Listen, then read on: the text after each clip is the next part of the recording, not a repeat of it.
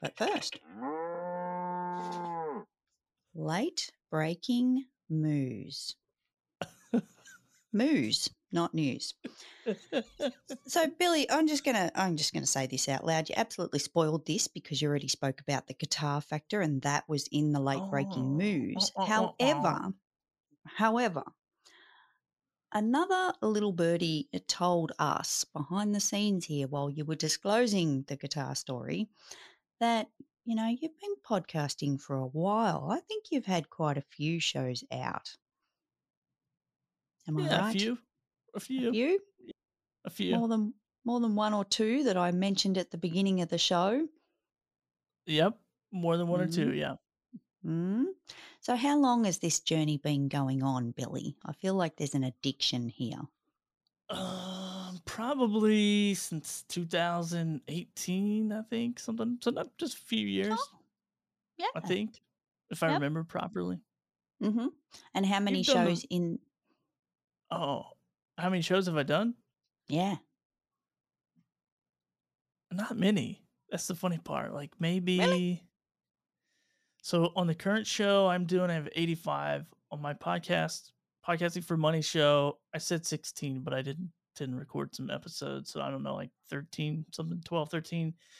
And then another fishing show about 25, and then I had another business show about 25. So really not that many compared to some people who've been doing it since 2005 and have 800,000 episodes or whatever. Yeah, but this is like well over 100, and we're Oh yeah. talking like we're heading to 2022 pretty quickly here, so we're in the 3 to 4 year mark. Like I think that just needs to be kind of really highlighted here that it's definitely something that you've gotten into and enjoyed, and really you still like we're all still finding our way with it. I think Mhm. it's not something that we ever just can set and forget. It'll always evolve and change and shift, and like look at this, what the hell. If someone had said to me 12 months ago, you'll be in a studio with games and doing all this crazy stuff, I'd be like, no, don't be an idiot. No. So what does the journey look Yeah. like, Billy? Why did it start, I guess, is more the question. Oh, no, this is a great question. I love it. So, I originally wanted to do a live stream fishing show to learn how to saltwater fish. So the whole idea was bring people on, interview them about fishing, so I could learn how to saltwater fish. And so I partnered up with somebody, went into it crazy, grew this live stream Facebook show. People kept saying, "Man, this would be great if you guys could do the audio as a podcast." So we listened to our audience. We did that. Grew it super fast within 25 episodes. My partner and I are like, yeah, we didn't really see eye to eye on a lot of business stuff. So I sold my part of it to him and then went and did some other stuff. And so, kind of as like a hobby and then kind of as making some money on the side, kind of like a little side hustle. And I didn't realize people didn't make money with podcasts. Like anything I touched, I spend more than, even though my wife says, honey, you got to find something that you do that you don't make money on, that is just a hobby. And one day maybe I will find it, but if I see there's a way to monetize, I just love monetizing stuff. And so when I get on Clubhouse in December of last year, so almost a year ago, and I just started learning that people didn't know how to make money with their show or didn't know they could. And so I just started to teach them like how to do it. And then there's some people that reached out to me during a transition because I own a business, a t-shirt printing company, and they just kept asking me like, how do you do that live stream thing, or how do you do that podcast thing? And so started helping people there, and then started helping people really dive into their podcast at one point and really grow their podcast. But I really fell in love with helping the creator get paid to be a creator and get paid what they Mm. want to be a creator. So yeah, I'm doing that as of current, coaching some people, get some coaching clients, and then doing some Clubhouse stuff, just trying to get more people monetized. So Mm. that's one thing I'm doing, and then also I have a little project in the back, kind of on the back burner, like working in the background of helping businesses launch certain types of podcasts to get certain results for their company. So that will be launching. Ooh. Actually, we got some discovery calls set up next week. So old Ooh. Captain Sid and I are collaborating Mhm. on it. So yeah.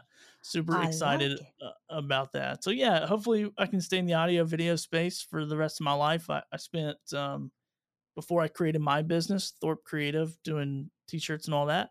I spent about 10 years working at a nonprofit, doing all this stuff, video, graphic design, website development. So I've kind of come full circle in my nerdiness back to it. So yeah, didn't know how I would do that outside of the kind of work I was doing. So it's really cool that live streaming and podcasting has become a thing. Yeah, I like it. And I'm just going to go back to what your wife said about having a hobby that's not monetized. But you go to the beach, like you're in Puerto Rico, mate. Like, come on, Yeah. you live on this amazing island. I can just imagine what the vibe's like. It'd be like holiday mode every day and, just really super chilled and super relaxed. So when are you going to monetize going to the beach? Because I think there's something in this. I don't see, I know you're probably doing it on the daily now, but is there a plan? Is there something behind in the grey cells there going, I've got to walk to the beach. How much can I make out of this? And how can I turn this into another little business? I think you're addicted to business. Well, okay, so there's a lot of sea glass here in Puerto Rico, a ton of it. Oh. So maybe a lot of debris, a lot of sea glass. And so we go to the beach and I get my little snorkel on and I'm finding sea glass everywhere. And I told my wife, like, oh, we should collect all this and see if we could sell it in bulk or whatever. And she's like, absolutely not. You're not going to pick up a bunch of garbage, sea glass, and try to sell it. But yeah, you know what? But I've done stuff like that, and I think people should try it. Like one time, I went out, I got on eBay, and I found out that you could buy pine cones off of eBay, Mm, like from pine trees. mm. I got a ton of pine trees in North Carolina, so there was a bunch in my yard that I was procrastinating on picking up, and so I went out there 1 o'clock in the morning and started picking up pine cones to see if I could batch them and sell. And I didn't sell any. I will one day. I will sell a pine cone on eBay just to say I did. But yeah, I'm addicted to it's just a fun. It's like a game. It's like a game. Yeah. It's like, oh, can I take this and make some money off of it? And not really like working with people as a game, and not trying to like, oh, how much money can I get from them, but how Mm, much money can I help you make? Like that's a game. That's kind of like a metric a game to me to say, mm, if I coach you on this and this and this, when somebody calls me and says, "Hey, I just made $2,400 off a sponsorship deal," I just like write that down somewhere because I'm like, how can I get people to make $100,000 this year or 200,000 or so it's I don't know. It's something. It's just like I'm on a keto diet with my wife right now. mhm. Same thing. I hated it. I was like, I'm not doing this. It's dumb. I tried it for like a week. I quit doing it. Well, then she gave me this app where I can track my calories and track all this metrics. And I'm like, now I'm in. Now I'm like, I won't even look at a Dorito. I'm like, all right, if I can barely get to this number, like here we go. So I don't Is know. that Maybe I'm a the little too competitive.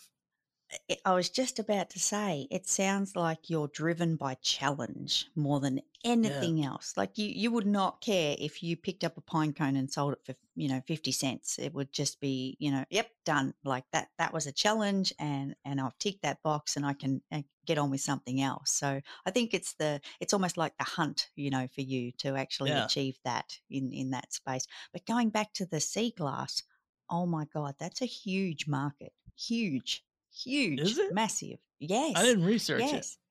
No, no, and it just so happens we were on when Clubhouse went down a few weeks ago. Sid and I were on an IG live, and this person came on the IG live in from the UK that actually does that. She scours the beaches, finds the sea glass. She makes beautiful jewelry.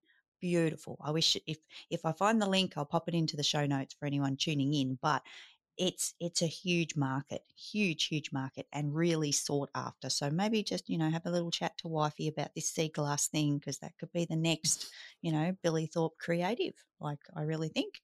Hmm. Yeah, chat no, sea glass is small. I'm going out there tomorrow. I'm just gonna take a little bag, bring a little Yeah. bag home, set my Yep. little shop up here, and just start shipping. Hmm. And I think in that Instagram live, you were even mentioned being in Puerto Rico, and she was excited. So I think there's definitely something in that, and yet another challenge for do a trip, pick up some, ship it to someone, job done, job done. Job done. Yeah, that'd be Yep. fun. That'd be a lot of fun. I'll have to check it out. Awesome. Yeah, love it, love it.